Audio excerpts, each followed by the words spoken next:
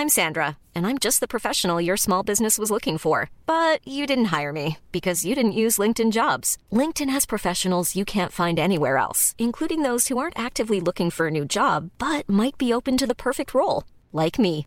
In a given month, over 70% of LinkedIn users don't visit other leading job sites. So if you're not looking on LinkedIn, you'll miss out on great candidates like Sandra. Start hiring professionals like a professional. Post your free job on linkedin.com/people today.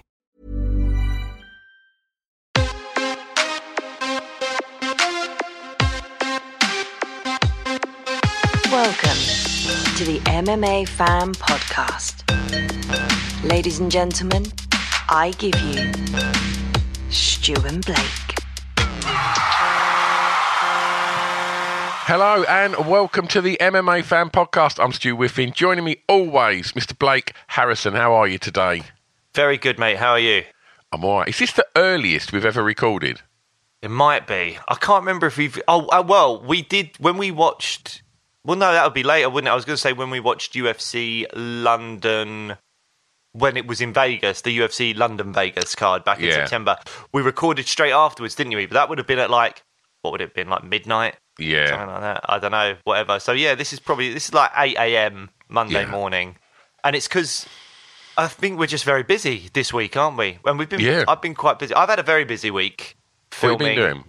I've been filming a show for Sky, and there's been very, very long days, and also a few dance routines. It is a fictional show. I'm not on like a reality show or something. It's like it's proper acting. But there's some dance in there as well before anyone thinks I'm on some kind of shit Strictly Come Dancing. How comfortable are you with the dancing? Because obviously the amount of times that I'm sure multiple people have come up to you and done various Neil dances. And when we first ever met, you mentioned when you come on my podcast, the first time we met, that you no longer dance at weddings and things like that now, because as much as you enjoy a dance, the minute you get on the dance floor, you see people sort of sneak their phones out.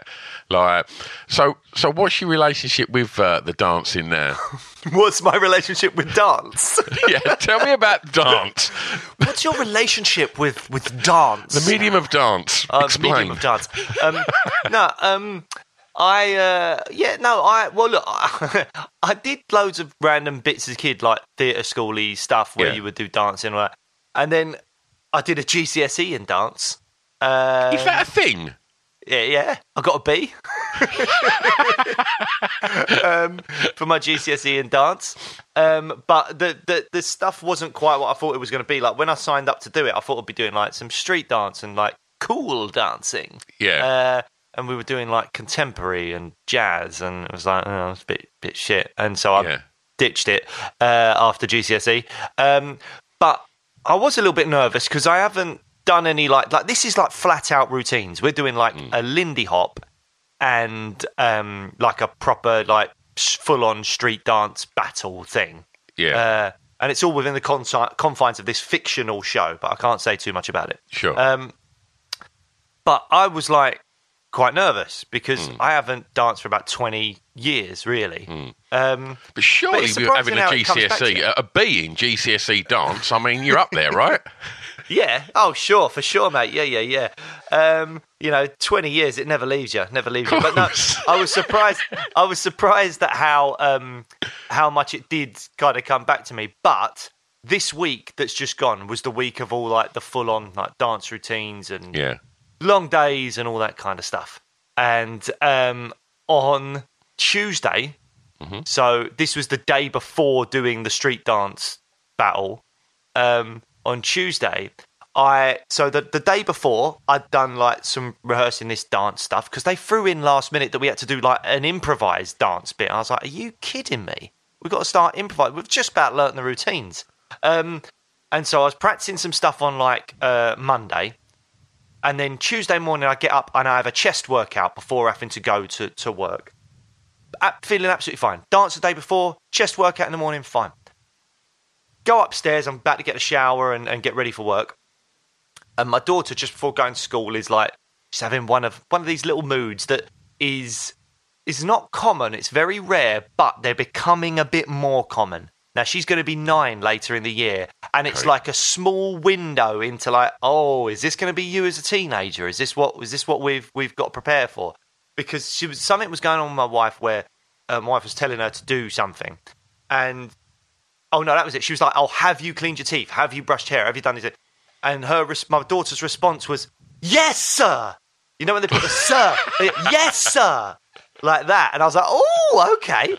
And so I thought the best way to deal with this was to try and nip it in the bud, was take the mick out of it. I was like, "Oh, yes, sir. Yes, sir. What, are we a soldier?" "Yes, sir." And I saluted, and then walked 2 paces with my arms out like a soldier, and my back just went. I was like, I've done dancing, I've done a chest workout, but what throws my back out is taking the piss out of my daughter pretending to be a soldier. Incredible. And it was just so, and then I had to I was slow, but the muscles, all the muscles around my spine just completely seized up and locked. And I just slowly got down on the floor, didn't want to move too quick, so my back was rigid and upright as my knees were bending to the floor, the safety of the floor, to just comfort me in my pain. And I just bent down and just laid down. I was like, oh my God, my back. And my wife and kids were literally about to leave for school. And so I was like, yeah, just go. I'm fine. Just leave me here. Leave me. Save yourselves. And I was just on the floor. And I've never had a back problem before, ever. I'm going to be they're not funny. Mate, I don't know, I've never had it. Never even wondered about, having a back problem or anything like that. Oh, my God, it was so painful. And it's still now, when I wake up in the morning, I can still feel it. It's a week later. It is still tight and not great. But I was able to, get through it. I was like, there is a medic always on set. And I was like, have you got any, deep heat? And he was putting, heat strips on my back for the next couple of days just because I was like, if my back is dodgy for the dancing, this is, we've done weeks of rehearsals, and if my back's dodgy now, this would be the worst time. But I was able to get through it, and it was absolutely fine. Yeah. But it's been a long old week, and I've got a big week this week as well with filming and random different things. So this is why we're doing 8 something in the morning. Absolutely. Just to try and get you lovely people 1 episode quickly, and then after this, I don't know about you, Stu, but I'm a lot more free. I'm basically done on this job, so hopefully we can bang out a bunch of episodes, get you back with some of your favourite fighters that we'll interview and breaking down cards and all the usual gubbins. Oh, I've always got plenty of time. I just having to kind of work my schedule around Mariah Carey's over there. Do you know what I mean? But we're... but yeah, Did you get my memo? Did you get my memo about taking out all the coloured M&Ms? Your people got in touch with me. Yeah, I'm still waiting for the parcel of only blue M&Ms. Yeah, I was like, why Blake not messaged me? So he's laying on the floor after trying to discipline his kid by the means of March. Oh, brilliant. Oh, I love that. That's really made my day. That's why. I mean, my advice to you would be, as having someone whose children are young adults now, I've generally found that when either of my daughters is stressed and is having a little bit of a tantrum, I've generally found that taking the piss just fans the flames of that rage.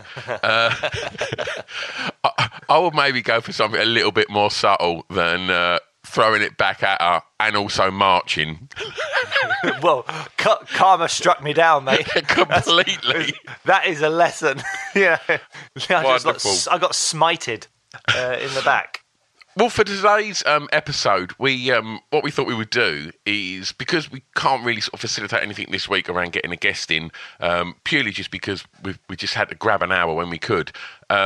So we put a thing out on the socials, just saying, look, chuck us some questions, and we'll work our way through them. And you've been really, really cool. You've sent in some wonderful questions, and there's lots of them. So we'll try and cherry pick a load of them.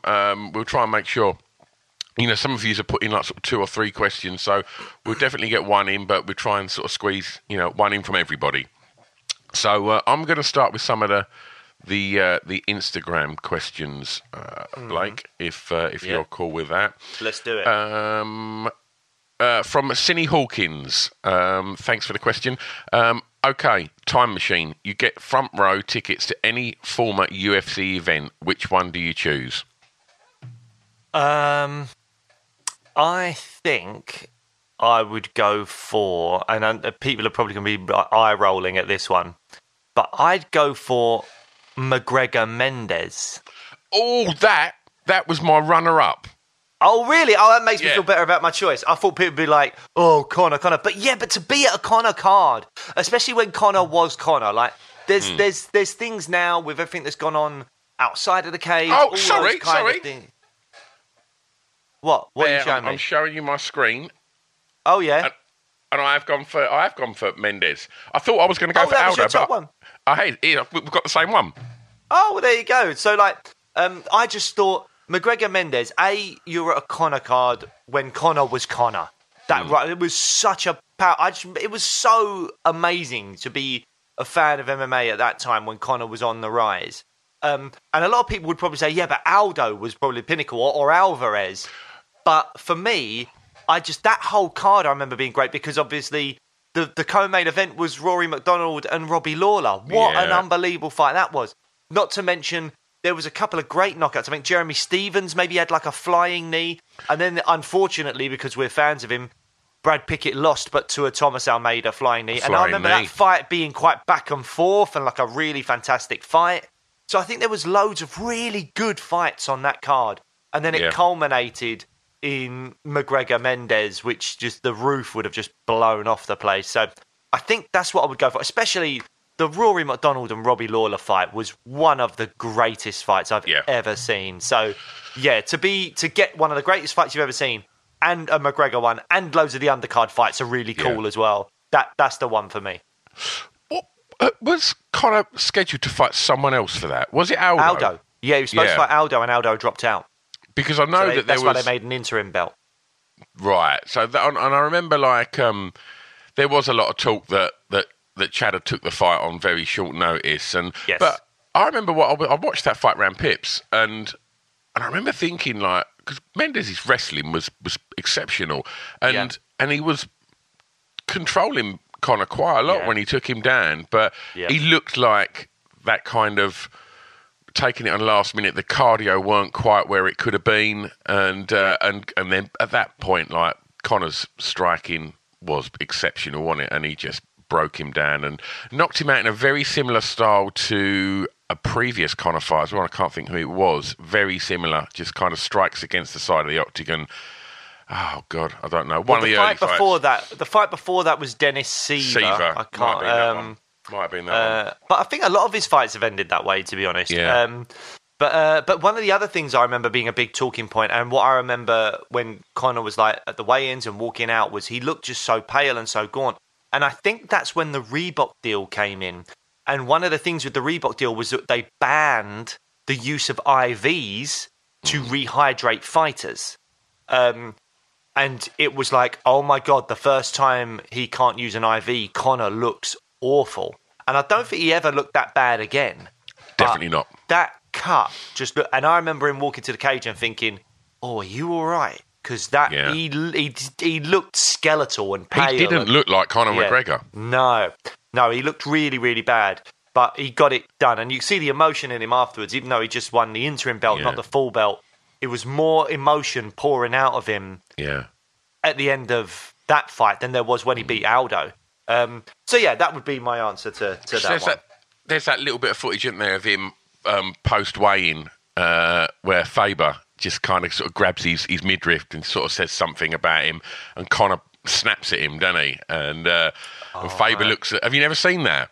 No, it doesn't. I mean, I keep getting all their stuff from the Ultimate Fighter probably confused with that. Yeah, it's really strange. Obviously, he's very skeletal at that point, and then as he's walking backstage to his room or wherever he's going, like Faber, like it's just them two. Like Faber just walks up to him and he's just like, "How you doing?" And he sort of grabs his like belly and goes, "Whoa, you're looking lean," or something like that, and makes some sort of like joke to like, "My God, you're lean." And Conor's like literally fucks him off and sort of screams at him and then walks off, and like you see sort of Faber look at the camera and go, huh? Like, what was that? So obviously that weight cut must have absolutely destroyed him, and I don't know how many more fights we see him at that weight anyway. He soon sort of went up, didn't he, after that? Well, it was Aldo, wasn't it? Aldo was the next one, and then that was it. He never went back to featherweight. Moving on, and quite aptly considering what we were just talking about, I think, to Steve T13. He's saying, hey guys, if you could change one rule or thing about MMA, what would it be? A few that he'd like to adapt. He would be interested in open scoring, adapting the gloves for less finger pokes, change of weigh-in rules, weighing over the course of the week, or measure hydration levels, or open books for fighter pay. My one would always be the weight cuts, because I think that it's just the durability of fighters suffers with weight cuts. I always reference the Paulo Costa, Marvin Vettori fight, where they ended up wrongfully fighting at light heavyweight because Costa couldn't be bothered to cut weight, and the way he dealt with that was terrible. But I think fighters fighting at their natural weight class would just be so much better. It'd be better, I think, for their own health. And then we won't have situations like we did with Oliveira. I mean, the fact that the champ's been stripped on the scales, I mean, I think it's right to do it. A lot of people were calling it silly, but I'm like, well, no, those are the rules. You've got to do that. He's cut half a pound less than Gaethje. He shouldn't have done. So those are the rules, but we should remove those rules and just have either a better system in place in terms of monitoring hydration levels throughout. You know, they have to have, where they are in the USADA pool, and have to have regular drug tests outside of camp, whatever it is. Even if they've not got a fight booked, they will still have USADA knocking at their door doing random drug tests. Maybe they have hydration level tests. Maybe they have all that kind of stuff going on, you know, throughout their camp. Once that fight is booked, it's like, okay, you're on a 10-week camp. You need to remain within this kind of weight or above this weight, all that kind of stuff, just so that we know you're being healthy. We know you've not got an unfair advantage over your opponent by cutting loads of weight and then coming in really heavy. Or something like that. I don't know. I'm sure there's smarter people than me out there that could work out a system where the weight cuts are just a lot healthier and far less necessary. But who knows? What about you? What do you think? What changes I'd like to see? To be honest, I'd quite like to see soccer kicks and headbutts brought back in. Okay, right, next question. You're giggling. Are you serious? Well, so when I first interviewed Brad Pickett on, like, many years ago, before I'd ever, you know, done anything in the realms of MMA podcasting, I did interview Brad Pickett, and I said, like, you know, what changes would you like? And he said soccer kicks, and I was like, really? And he was like, yeah. He said, like, and he was saying, like, basically anything goes. And it was at that point that he said, look, I know you two are sitting in here now. He said, like, but there's something about me, the dog in me means that, you know, if you lock that door right now and you two come at me, whatever happens, trust me, I'm walking out of here. And I remember thinking, Jesus, all right, Brad. Like, we're just having a chat. What was weird was he had his tiny little dog on his lap as well. He looked like the least menacing man ever. He was like half our size with this little dog. But we were both just thinking, what a terrifying human being right now. I do not want to be locking that door right now with Brad Pickett. But no, shout out Brad. He's absolutely lovely human being. But he was like, you know, it's the ultimate fighter. And he was like absolutely legit saying, yep, bring back soccer kicks. And obviously you see some of the footage in Pride and like, and you think, fuck that. It does look, and I don't think it does the haters of UFC and, you know, or MMA in general. I don't think that's going to help the haters when there's someone laying on the floor. But you can be on top of someone and smash them in the face with an elbow, but you can't stand up and kick them with a foot. So it's, you know, there's arguments to and, you know, for and against it, but I don't think I'd want. No, I'm joking. I do not want to see soccer kicks in fucking MMA. I'd like to see more transparency on fighter pay. 100%. Like, I think it's very sketchy, and I think the more transparent it is, the more pressure will then be put on organisations to ensure that fighters are paid correctly. You know, certainly when, you know, they're quite transparent with, you know, gate money and things like that, and you just think, my God, and So let's look at the profits here, and let's look at, what the people that are making these, that are getting in the octagon, what they're getting out of it, and what toll that's taking on their body. And I understand that these fighters are desperate to do this. It's what they do, but they've only got a very small window to be able to do that in, and I just think they should earn enough money to be able to see them into their, see them throughout the rest of their lives. And most other sports, you look at the ridiculous money in football, and you look at the huge purses in boxing, and UFC is arguably as popular as boxing now in many places. And I think that should be reflected in, what these superstar UFC fighters should be earning. And it's nowhere near what other elite sports people are earning. And yes, we all know that Conor McGregor is the highest paid sports person of the last 2 years, but that's different. That's Conor McGregor.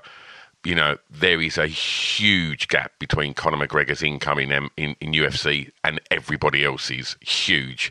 And I think, it shouldn't be that way. And I don't think these fighters get paid anywhere near what they should. And so, I think the more transparency there is in there, the more people will probably speak out on it, and then I think it will just then put more pressure on the organisations to maybe readdress it. Yep. Next question from 1 Foot Dude. How come you don't ever cover Bellator events? Well, we do though. Like we had our news kind of episode recently where we looked not as intensely as we do at UFC events, but we looked at the Cyborg card and the Juliana Velasquez card that was on.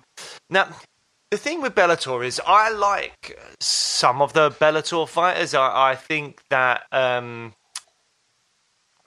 one of the things I'll reference for this in terms of general public caring enough. Now, obviously, there's some fantastic fighters in Bellator. There's some fantastic British fighters in Bellator. However, if we look at a little while ago, there was the first AJ McKee and Pitbull fight. Yep. I can't remember what else was on that card, but I think it was a half-decent card. But AJ McKee and Pitbull, and that was for Bellator. And then the UFC had something like Sean Strickland versus Uriah Hall. And Bellator, in their fight, had like the pound-for-pound best fighter in Bellator at the time, in Patricio Pitbull, coming up against the guy that everyone was high on. Loads of people were talking about AJ McKee at the time being up there with the Volkanovskis and Max Holloways of the world at 145. Really singing his praises. That should have been such a huge fight. And the viewing figures were barely mediocre. Yeah. It was like, I'm probably getting the figures slightly wrong, but I think, say that fight had like, I don't know, 200,000 views. The Sean Strickland-Uriah Hall fight, which the stakes were nowhere near as high in that fight. The talent and the caliber was nowhere near as big. When you're looking at the future of those fighters, who's someone that could become a huge deal, even in the UFC. AJ McKee could get signed to the UFC and still do really, really well. And at that time, as I said, he was a prodigal son. I look at that, and the Sean Strickland-Uriah Hall fight had something like 700,000, 800,000 views. And you're like, it's dwarfing Bellator.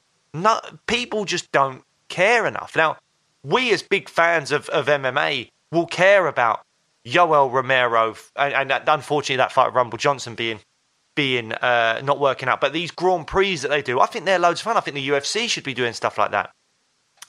But unfortunately, the way it seems is if we did a build-up to a Bellator card and a post-fight of a Bellator card, I am 99.9% sure it would get half the listens of a build-up to a UFC and post-fight to a UFC card. And it's as simple as that. And that maybe sounds unfair, but that's just the situation that they are in, Bellator. I think that I've been surprised at how little marketing there's been for the fact that you can watch Bellator on the BBC iPlayer. I find that bizarre.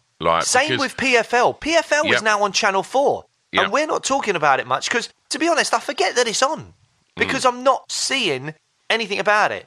Channel 4 should be promoting the hell out of this. Yeah. It's, I don't know how much sport Channel 4 has. I mean, they used to have horse racing. I don't know if they still do. What sports does Channel 4 have?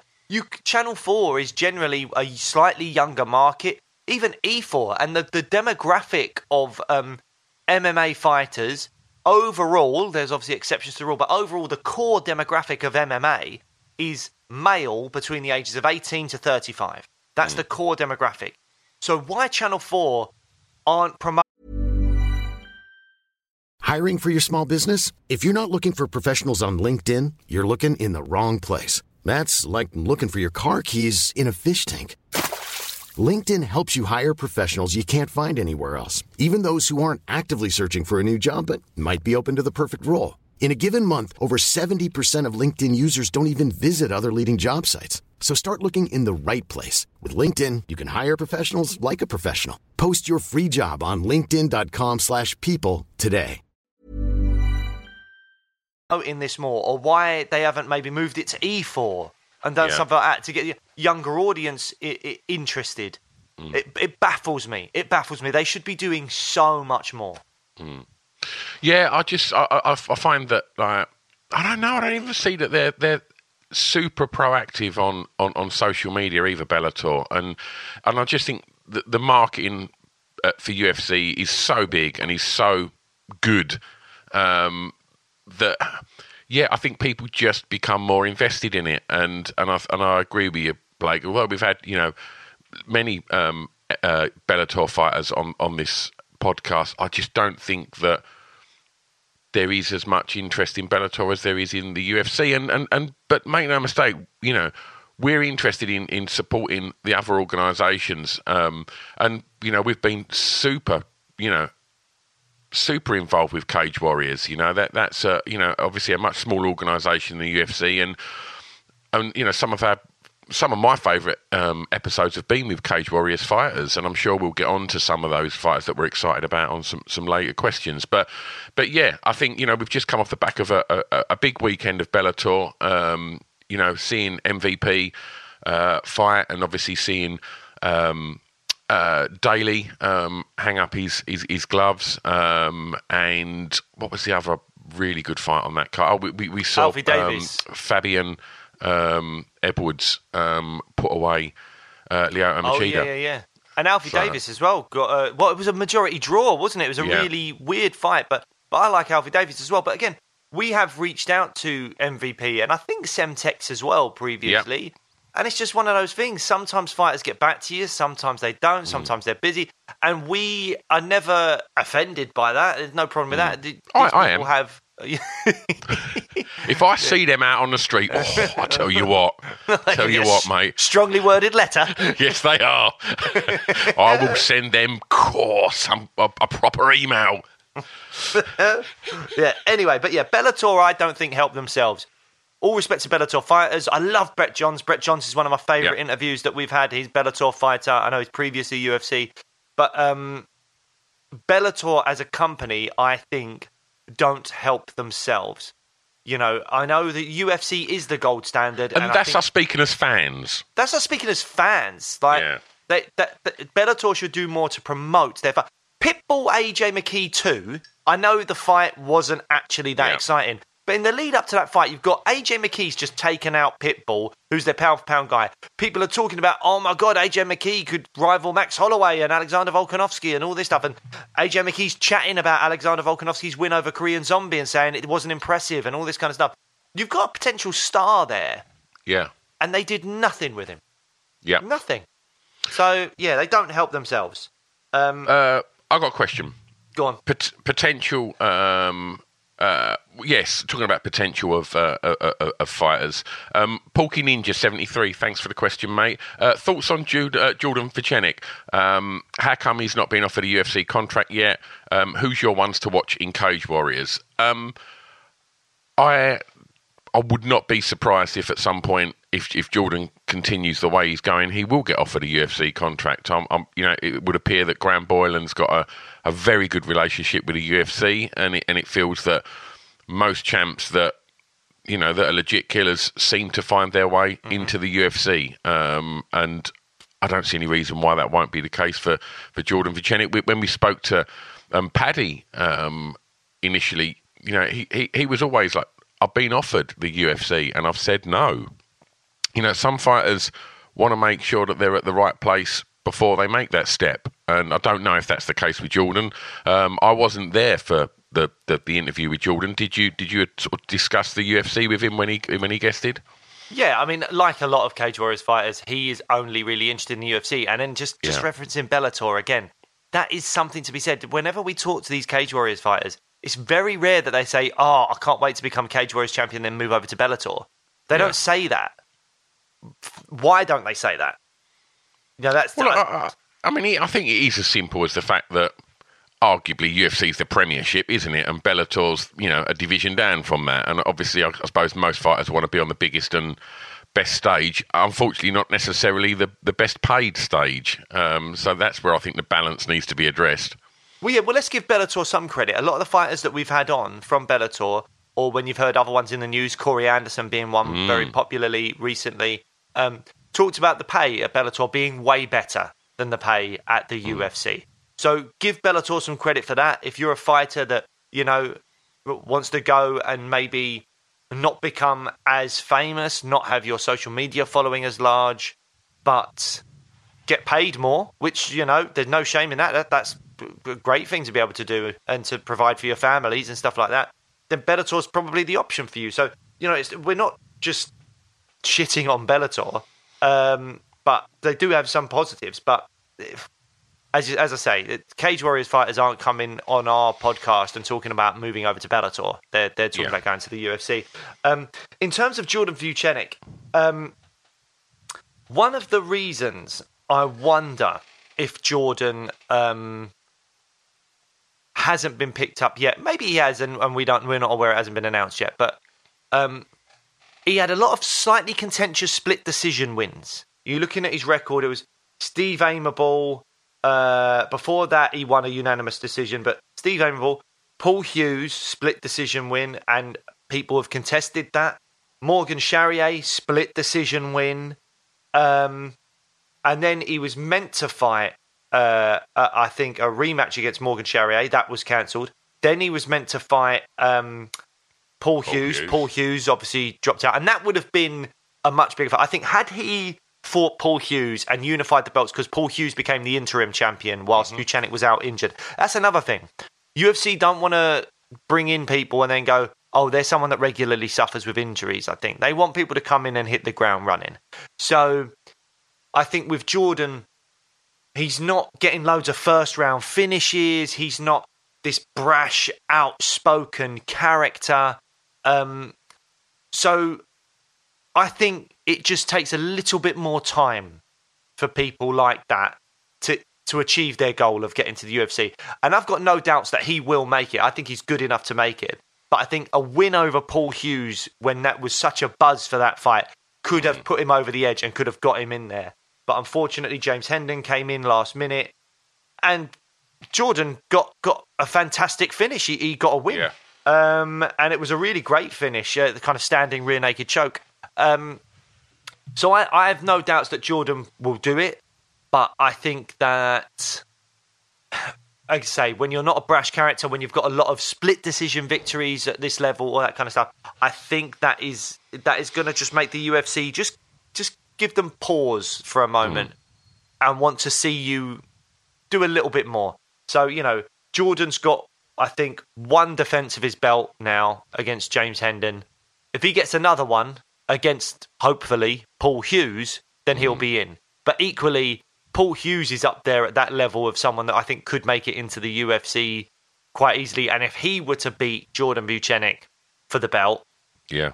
I don't think there's any reason why he couldn't get picked up by the UFC as well. It's a shame that it might be a situation where they're one or the other making it to the UFC. Well, I'm sure that injury is something that dogs Paul as well at the moment. Yes. You know, because he's had another one recently. He's out of had to pull out of a fight. Oh, yeah. Yeah. Right. So that sucks as well. So yeah, I mean, injuries, man. That's the worst, isn't it? When it's it's not their fault. It's not a run of form injuries, but there you go. But I've got a lot of hope for Paul Paul and Jordan making it into top UFC lads and doing well. They are top lads. Ones to watch in Cage Warriors was the final part of the question. I'm going to jump in with a fighter that I don't know loads about, but I'm hearing lots of hype about him. He fights at a GB top team, and I've only seen him one fight. He's on 3-0 at the moment, but Lona Kavanagh. I don't know if you saw his spectacular win at the last Cage Warriors. Yeah. He looked absolutely phenomenal. Flyweight. Currently he's on a five fight win streak, and he's 3-0 as a pro. But oh my God, I watched him, and I think I messaged Brian Lacey, who's obviously best buds with Brad, and I was like, who is this guy? And he's like, yeah, he's legit. Like there's so there appears to be a lot of hype around him. So I just sort of picked one that was just on the, I guess, very, very early points in his career, but looked very exciting. He had a really flamboyant, but solid sort of fight style. Look forward to seeing more of him.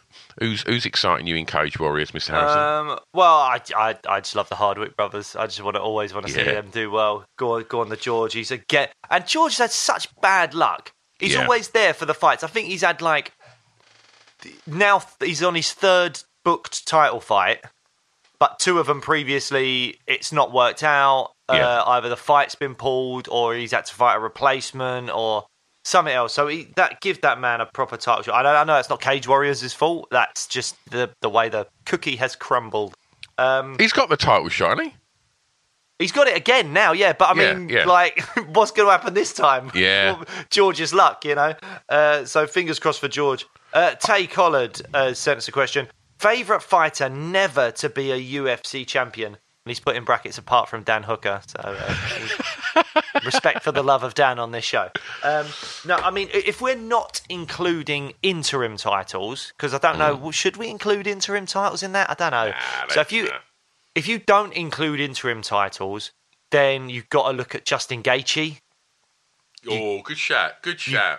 Got to look at Tony Ferguson as well. Yoel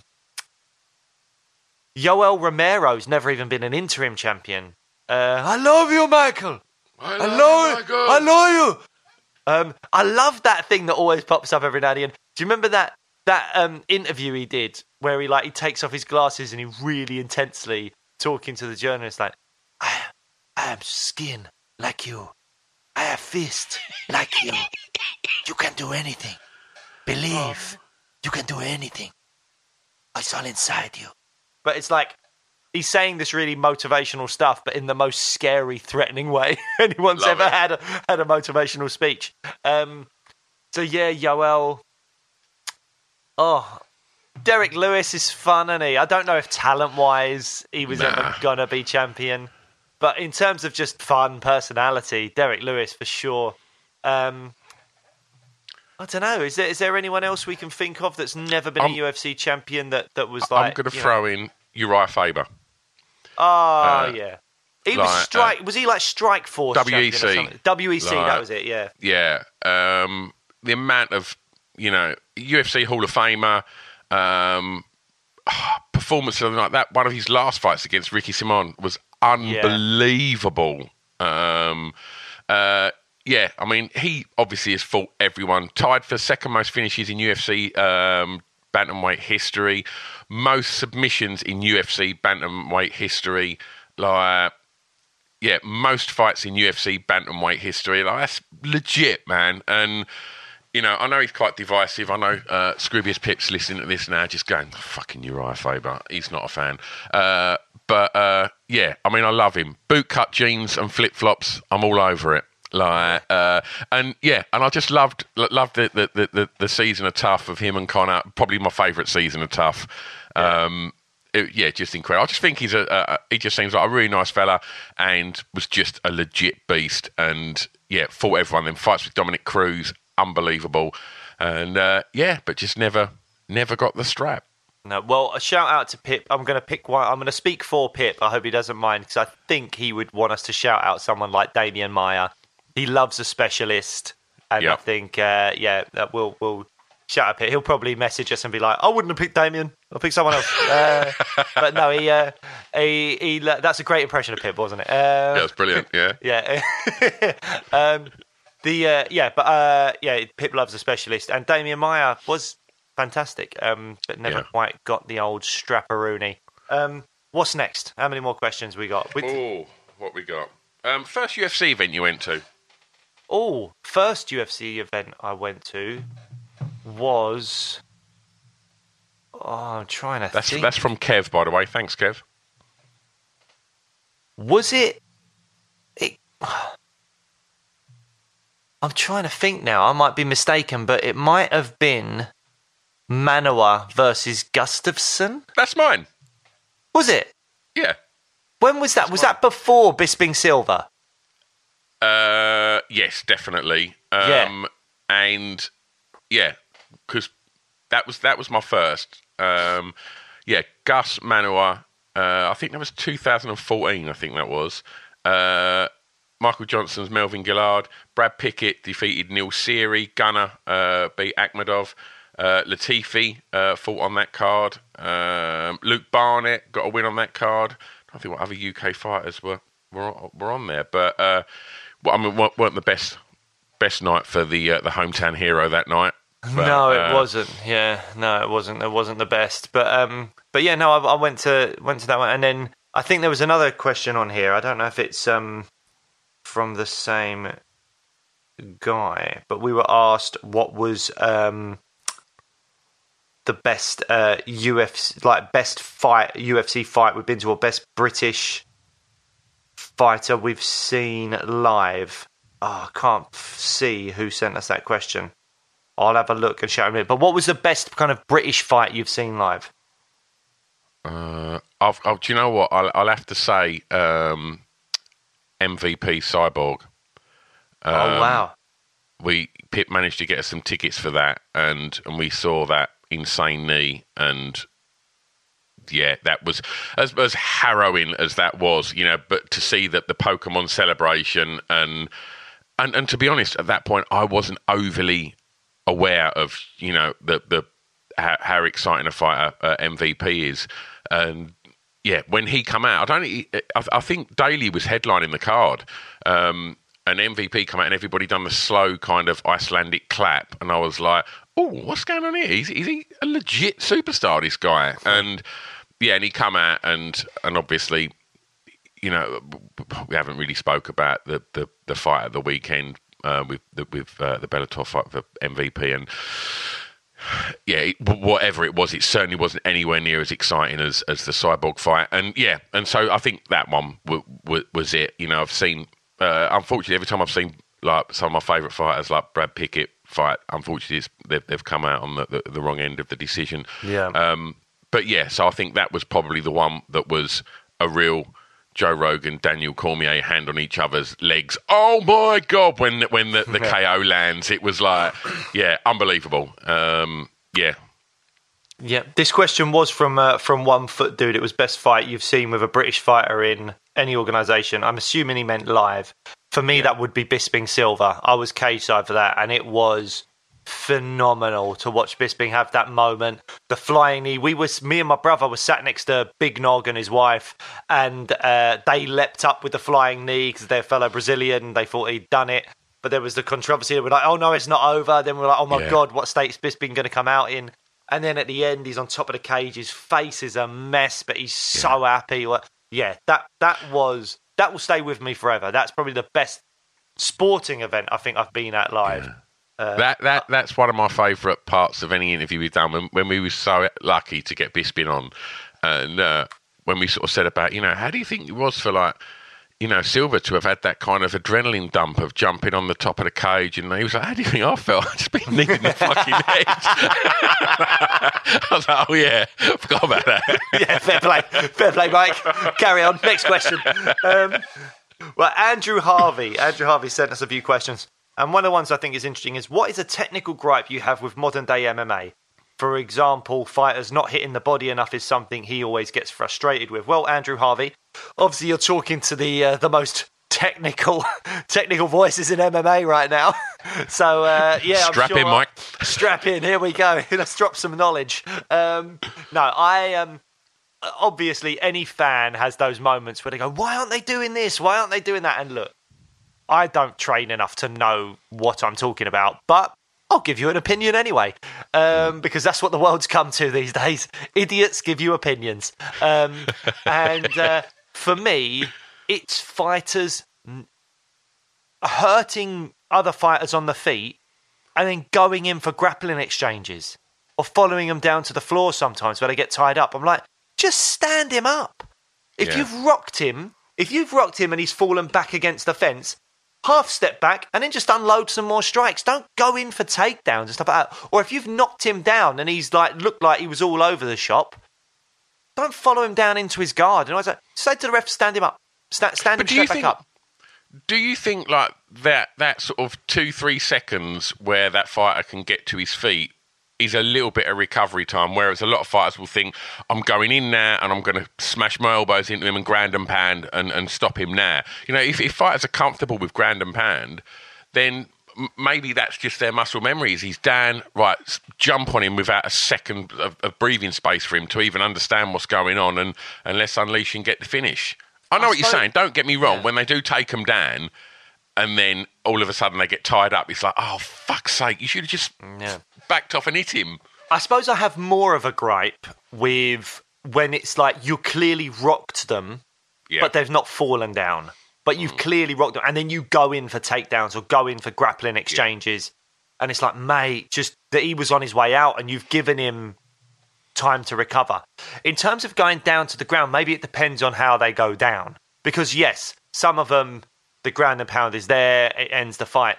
But I do think there's a lot of situations where fighters find themselves rocking an opponent or knocking down an opponent, following them down to the ground and then getting tied up in their guard and stuff like that. And I'm just like, oh, it would have been better for you to just stand him up. And we saw it with Gaethje. Obviously, he was doing that to Oliveira because Oliveira's jiu-jitsu is so good. He didn't want to follow him down to the ground.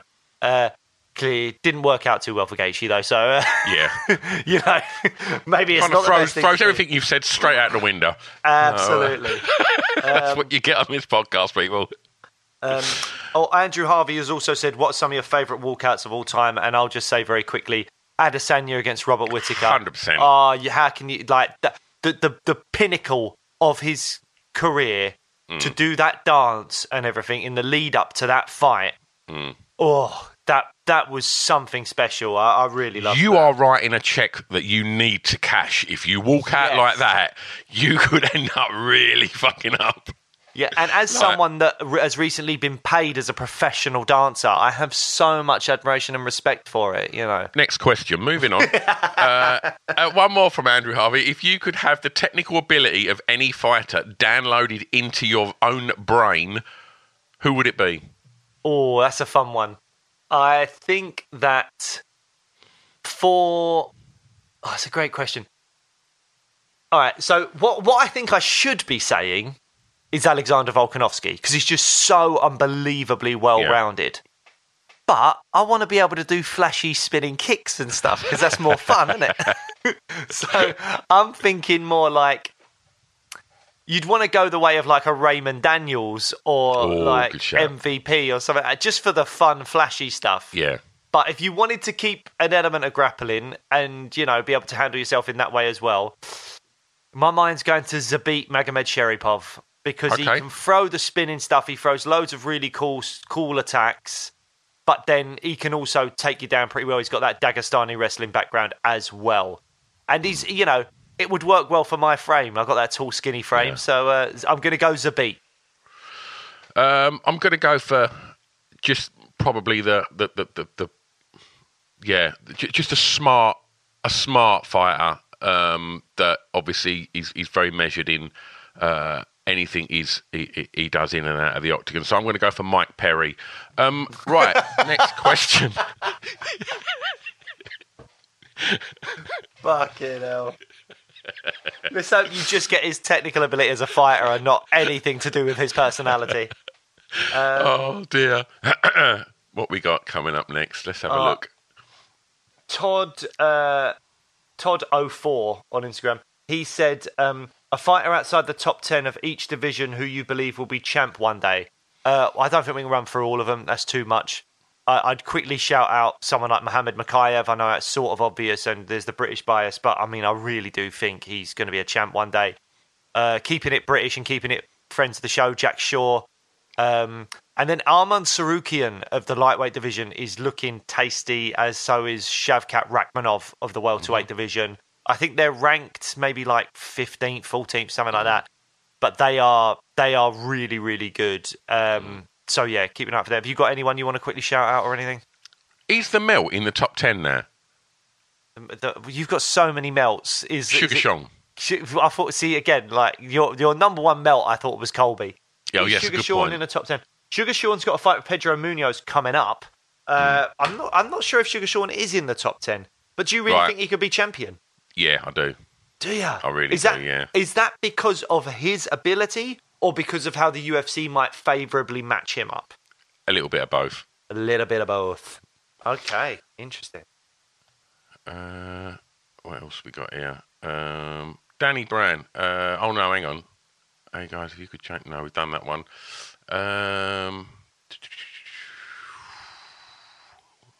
Would any of you two think about doing a charity boxing or MMA fight with each other or anyone else you've got on your mind? Who sent that in? That was sent in from It's Kev James. Thanks, Kev. Thanks, Kev. Sorry, the first comment on that is, didn't Blake call out Ralph Little? So, would we fight each other in MMA? I mean, no offence, mate. I think you'd have to cut a lot of weight. I'd have to cut a lot of weight. I'd have to cut about 20 years as well. No, I mean, look, there is a small deluded part of me, and I'll reference that it is deluded, that is sort of interested in doing like a fight camp and seeing if something happened afterwards with like a fight. Not with you, obviously. But this is going to be the way you said that then was not with you, like with a proper opponent. Well, no, with someone that's not 5 stone heavier than me.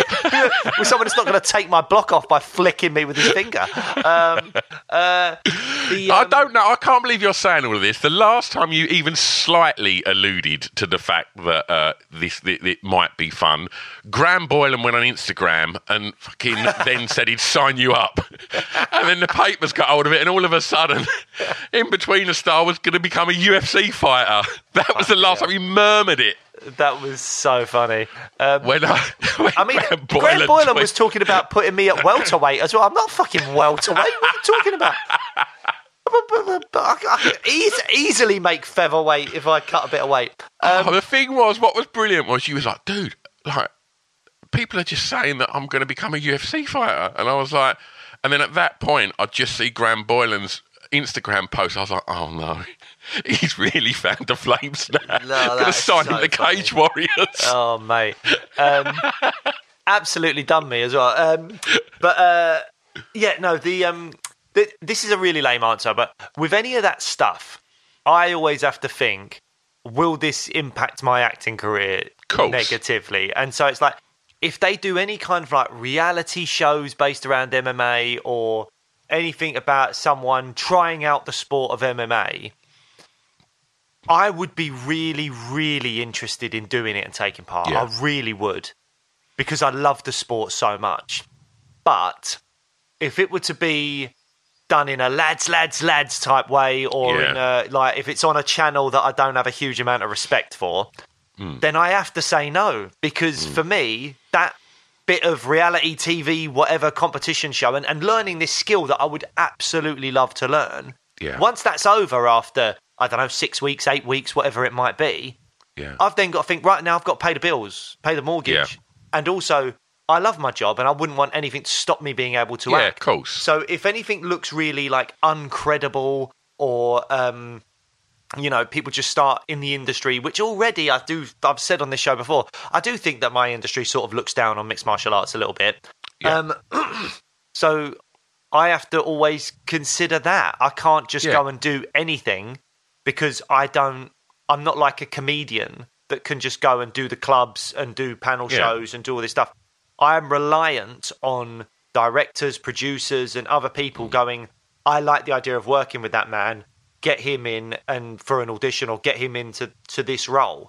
If I do a reality show where it looks a bit shit, and obviously the narrative's always controlled by the production company. Of course. I worked with Les Dennis years ago on a play, and he was talking about his experience when he did Big Brother. And if anyone out there knows, like he was depicted really badly on that show. Badly. And he was like, and the papers got hold of it, and it was the front of all the papers and all this stuff. It was really horrible for him.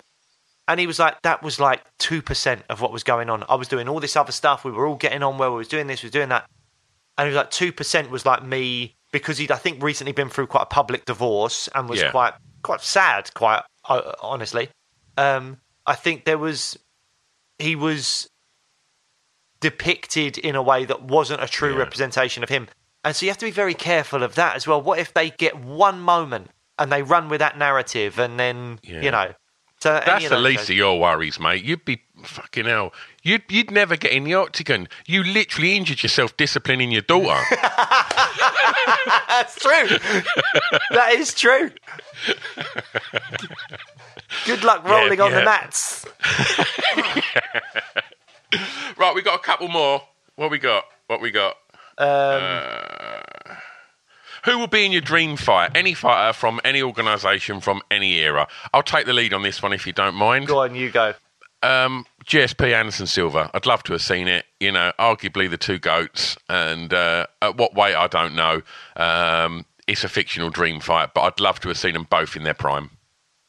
Great one. We better wrap through these quickly, because I don't know how long we've been going, but we're going for a long time. Danny Brown, 0601. Are you the tall dopey? Are you the tall kid? Well, he's actually put, are you the tall kid dopey? So who's the dopey one now, Danny Brown? Danny Brown. Are you the tall dopey kid is what he's meant to say, from the In-Betweeners. How do you not know that I played Neil from the In-Betweeners already? Like, what got you onto this show? Are you the tall... So, literally, are you the tall kid dopey from the In-Betweeners? Also, do you think Darren Till will get back to his best after his poor form? All right, well, sensible question. Yeah, I think he will, because he's training with Hamzat Chimaev. And fuck you for the insult about being tall and dopey. Well, tall's not an insult, is it? But, anyway. Thank you, Danny Brown. How much Mark Giorgio, I think his name is, I love it, Giorgio, 26. He's put, how much more does Oliveira have to do to be recognised as the best lightweight ever? Well, that is a great question. I guess there's only really one name out there that I suppose is the only thing that a lot of people legit... I mean, love to Dariush, I'm a big fan of his, always shout him out. But there is only one fighter out there that I think everybody's ultimately thinking is going to be the only person that could particularly take that from him. I don't know. Then there's talk of Conor wanting that fight, and obviously, Charles is going to take that fight in a heartbeat. I don't see Conor ever sort of doing it. I think, but what have you like? What he's saying is, what does Oliveira have to do to be seen as the best lightweight ever? Well, for me, it's like the obvious answer would be to beat Khabib. Oh, okay. To be the best lightweight ever, the obvious answer would be beat Khabib. Other than that, I think he's got to put maybe 3 or 4 more title defenses together, because like Khabib should have been champion long before he was, because he, there was all problems with the belt and Conor and all that kind of stuff. But so he beat Al Iaquinta for the belt, then beat McGregor, beat Poirier, beat Gaethje. So he's only had actually 3 title defenses, granted against some of the best, but he's only had 3 title defenses. Oliveira has defended, well, the last one technically doesn't count as a title defense, but let's pretend it did. Gaethje, Poirier, beat Chandler to become champion. So if he were to then, if Oliveira puts together maybe 3 more title defenses and it's against the likes of, I mean, you can throw a Conor in there if you want just for the cachet, but Makhachev, Dariush. That's the fight, isn't it? Like that's the one that I think is going to get him kind of put up there in the gods then.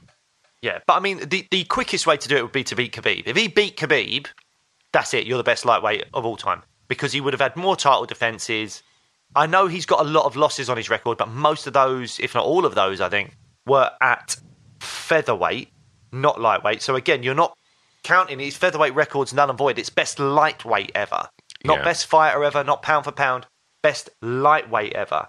And so I need to quickly look up Charles's record at whilst you're doing that, how do you think a prime peak Ferguson versus Khabib would have gone? Ferguson versus Khabib. Well, unfortunately, at the time, I was all in on Tony Khabib, and I thought that Tony had the style to cause Khabib problems. Since then, we've seen Tony get mauled and out-wrestled by people that are nowhere near as good as wrestlers as Khabib. So I think had that fight happened, it would have been an absolute mauling, and Khabib would have done him. So, let's see. He's got a loss to Paul Felder, Charles Oliveira. I think that's his only loss at lightweight, was a loss to Paul Felder. Other than that, he's on a 1, 2, 3, 4, 5, 6, 7, 8, 9, 10, 11 fight win streak at lightweight. That's pretty impressive. And not to mention, Kevin Lee, Tony Ferguson, Michael Chandler, Dustin Poirier, Justin Gaethje. They're all his latest wins. If he throws in a Makhachev and a Conor McGregor again, just for the cachet, the fun, he's got to be up there as one of the best. He's 100%. Definitely up there as one of the best lightweights ever. Whether he can surpass Khabib because Khabib was undefeated, that's the tricky one. That's true. But if he keeps putting together loads of title defenses, actually hitting the weight, then he's definitely in the conversation. But the best thing he could do is if he were to beat Makhachev, if Makhachev were to beat Dariush or however that plays out, but if he fights Makhachev and beats Makhachev and then calls out Khabib and beats Khabib, unquestionably, in my head, he becomes the greatest lightweight of all time. Perfect place to end this podcast, I think.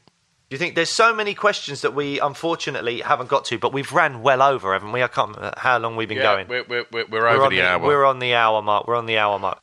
If there's anyone that sent in questions, thank you, that we haven't read out. Yeah. Thank you so much. I'm really sorry we haven't got round to them. Depending on how busy we are, maybe we'll have a quick look at those other questions on another day and try and get that out to you at some point or something and do a blitz through those questions. It took us longer than we thought it would. We could do an Insta Live, maybe. Do a quick 20 minutes on an Insta Live. Who knows? I've never done an Insta Live in my life. That's all right, Grandad. I'll hold your hand. Thanks, mate. Just don't squeeze too hard. You might put my back out. Right, we're back next time. In the meantime, go check out the back catalogue because there's some wonderful episodes. Thanks, like I say, as Blake said, thanks everyone for pinging in your questions, and sorry if we couldn't get all answered. But hopefully you enjoyed this episode, and subscribe and then you won't miss all the future episodes. And we're back next time. We are back next time. Thank you very much again, guys. Any time that you interact with our socials and help us with content for the shout-out, we are massively appreciative. So again, sorry for those people who we couldn't read out questions for. I don't think we realised how long it would take. I think we thought we'd smash through them. But so we will try and get around to that, or we'll do another episode like this in a few weeks where write in, and if you're someone that we haven't read out a question for, we'll try and prioritise you as someone that we'll read out a question for, because we are massively appreciative of anyone giving up their time to give us questions, and it's fun as well. Yeah. We enjoy it. It's fun. Definitely. Right, we'll see you next time. Bye, guys.